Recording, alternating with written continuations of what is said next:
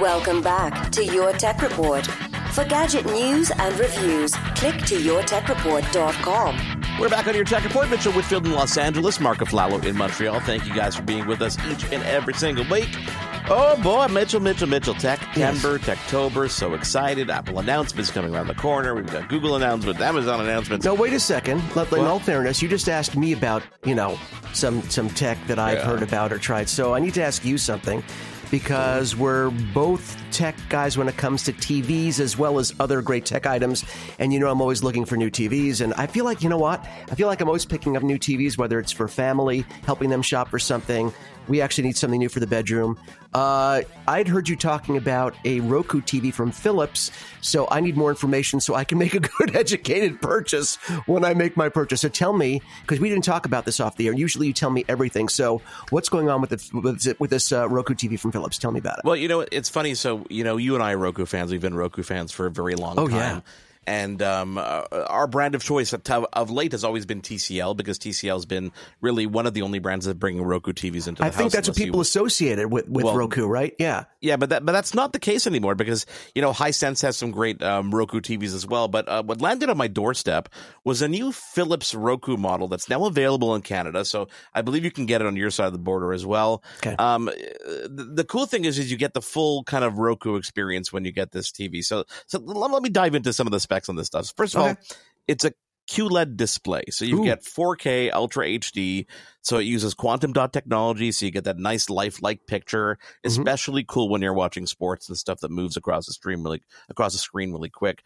You notice it especially on the blacks, because blacks get like so incredibly dark, and then the color pops up and it's like, okay, this is like vivid. Like if you're walking through a Best Buy and you're walking through a bunch of TVs, this is one of those ones that'll stop you and go, okay, I want to pay attention to what's going on. What is this? Yeah.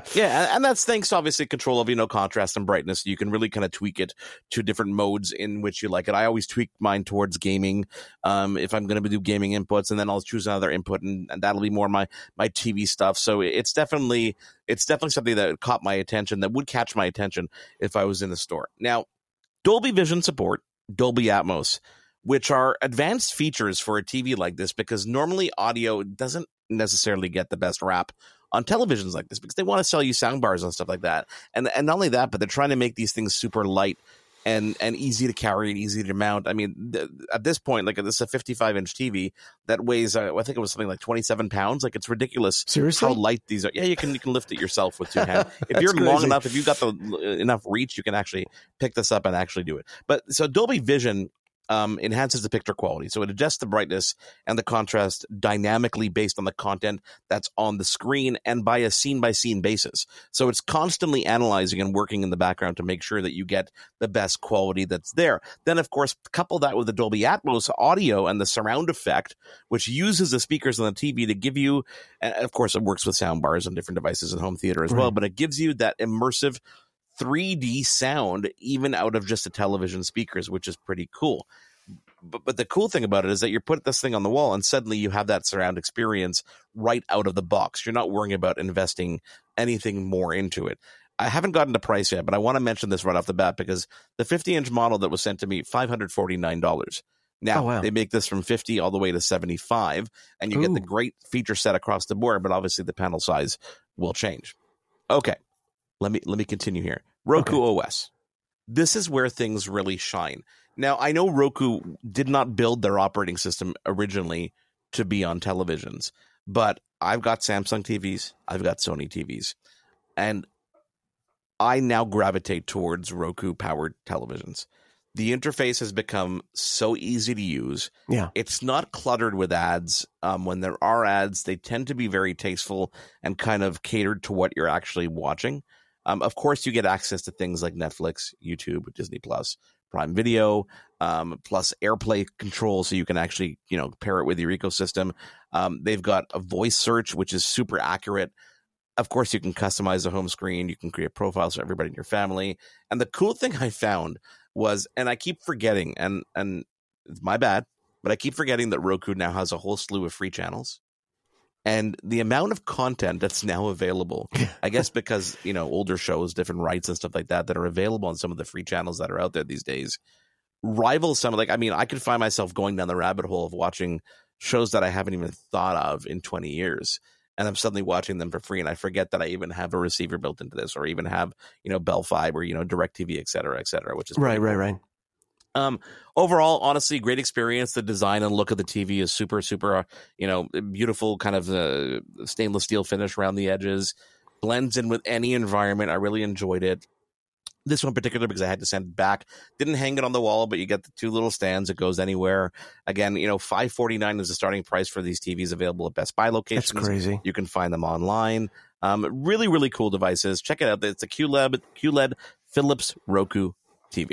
And for people that don't know, one of the advantages, sometimes they hear things like QLED and it sounds like, an advertising picture, some PR sort of mumbo jumbo. Let me tell you something.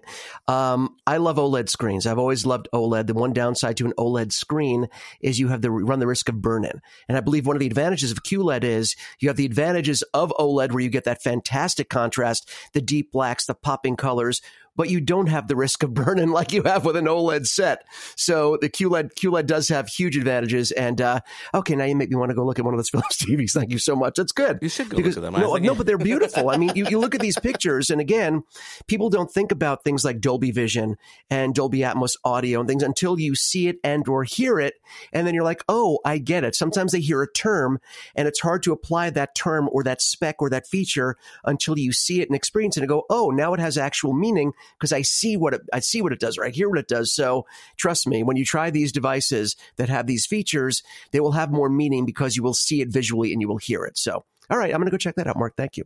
Do it. And the funny thing is, with TVs, they used to be, TVs used to be those things we don't upgrade all the time. Yeah. Nowadays, because they're getting lighter, they're getting easier to use, they're getting more technology, and just easier to just hang on the wall. It's kind of a no-brainer to want to go upgrade those a little bit more often than you would have before. Oh, you want to hear something crazy? Can I tell you something crazy? Yeah, go ahead. My lovely wife, Tracy. She's a fantastic human being. Could not care less about tech. If I'm excited about something, she's supportive and say, oh, that's great. I'm glad you're excited about it. But for her, tech, it's not her thing. When we went to get a TV for the living room, because we have a family room. I've never had a family room and a living room. Now we have a family and a living room here. So it's like, well, anytime that I've seen my friends that have a family room and a living room, the living room never gets used. Everyone's always in the family room. The living room has nicer furniture and no one ever sits in it. It's an empty room. It's a waste. So I said to Tracy, I was like, look, we better put a TV up on the wall here because if we don't, no one will ever sit in here. And I was joking with her, and we joked about it, but you know what? It ended up being kind of true. So we put like a 55-inch TV up on the wall, and it's a big wall. I mean, we have tall ceilings, so it's a big wall. The other day, and I thought I was going to explode with joy.